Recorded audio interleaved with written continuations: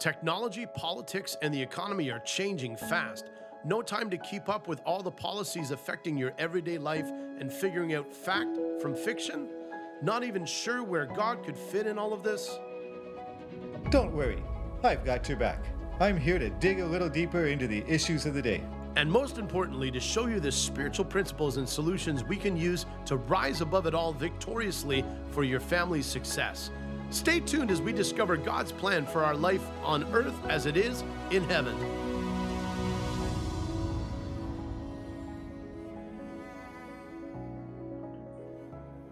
For a leader to be effective, it's a basic principle that he must first decrease the level of fear and increase the level of unity amongst the people. The last couple of weeks I've been talking about trends I've been seeing in Western democratic governments, using Canada as an example. In the last few years, the Prime Minister of Canada has been ramping up fear of the virus, ramping up fear of armed insurgents against his government, and spreading rather than diminishing fear. He was vilifying anyone who decided not to get the shot, or anyone who would stand up for them. He's been creating us and them groups of blue-collar, white-collar, English, French, Eastern, Western, vaxxed and unvaxxed. I have a hard time believing that any politician could be that stupid to break that first principle. The alternative is that he did it on purpose. And despite his failings, Prime Minister Trudeau is an astute politician. Now, I know this brings me dangerously close to conspiracy theory territory, but I see that nobody in his party told him to shut up. So it does look like it couldn't have been out of ignorance, but on purpose, that he was drawing divisions within his country. When leaders start to question the legitimacy of a group of their population, as Trudeau did from day one of the Freedom Convoy by calling them misogynist, racist, anti-science bigots, when you do that, you clear the way to legitimize violence against them.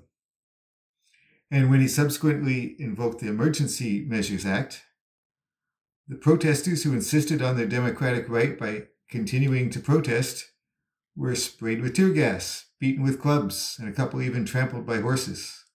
Many truck drivers were hauled out of their trucks by force by police. Not sure which police, because they were not wearing badges as required by law, and taken to be arrested. And most of them never charged with anything, mainly on account of the police couldn't find anything illegal that they'd done. A few of them ended up with charges of mischief or inciting mischief, whatever that is. A well-known historical example of this would be in 1930s Germany, when the ruling party was questioning the legitimacy of many Jews who were owning many of the businesses in Germany. It can't have anything to do with the wisdom of following their God's guidelines for how to live, how to borrow money, treat each other. No, must be because they cheated, stole from us. The only way they got above us in the hierarchy is because they abused power. Therefore, we have the right to use force to take that power back from them. I see the same line of reasoning in the woke, politically correct, left-wing arguments against any group of people seen as having privilege or power. And it's not only governments, but large corporations I see are also piling on. For example, an actress from The Mandalorian who tweeted that we need to do everything we can to make sure that nobody can question the legitimacy of elections and that we have fair elections. her company, Disney, fired her for a Facebook post she made saying the Nazis encouraged neighbors to hate each other and that we need to watch out that it never gets that bad in our country. So what happens? People like that get censored. The absolute irony of someone saying we can't turn on each other, having her boss turn on her as being hateful, seemed to be completely lost on the proponents of this sort of politically correct line of thought. People are feeling like we must ensure that the other side of the argument is not heard on our side of the fence. Protect ourselves from their free speech. Hate speech is anything that upsets my worldview. The other tribe has nothing legitimate to say to us, and we have Canadian and other governments trying to pass online censorship legislation to enforce just such types of thinking. And while this tribalism type of thought is taking root, at the same time the Christian foundations of our democratic societies have fallen into disrepute. Foundational truths like we are all created in God's image and so have intrinsic value. In fact, we have medical assistance in dying that has been expanded just recently.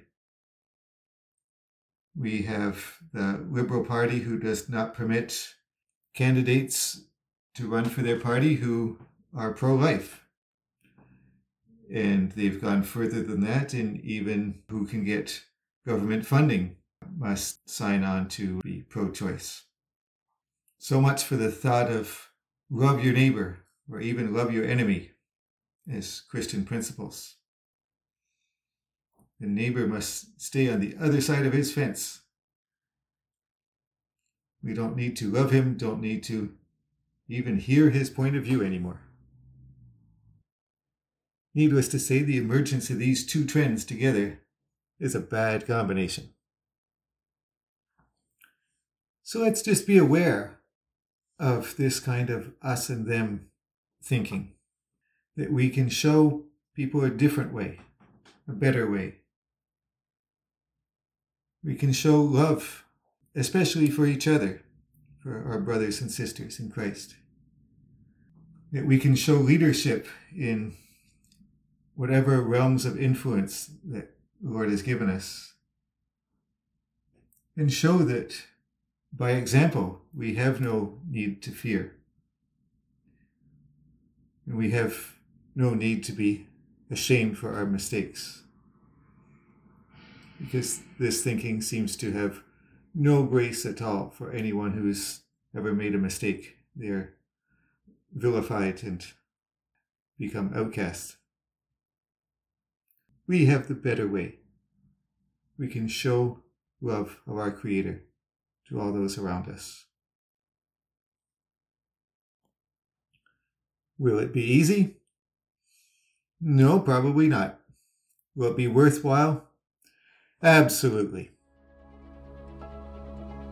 If you are presenting your body as a living sacrifice and allowing Holy Spirit to transform your mind, congratulations.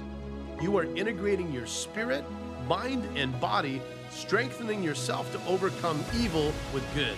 Please leave a rating for the show and hit subscribe to be notified of new fascinating topics I'll be discussing next, on earth as it is in heaven. Until next time, may God bless you and make you a blessing to those around you.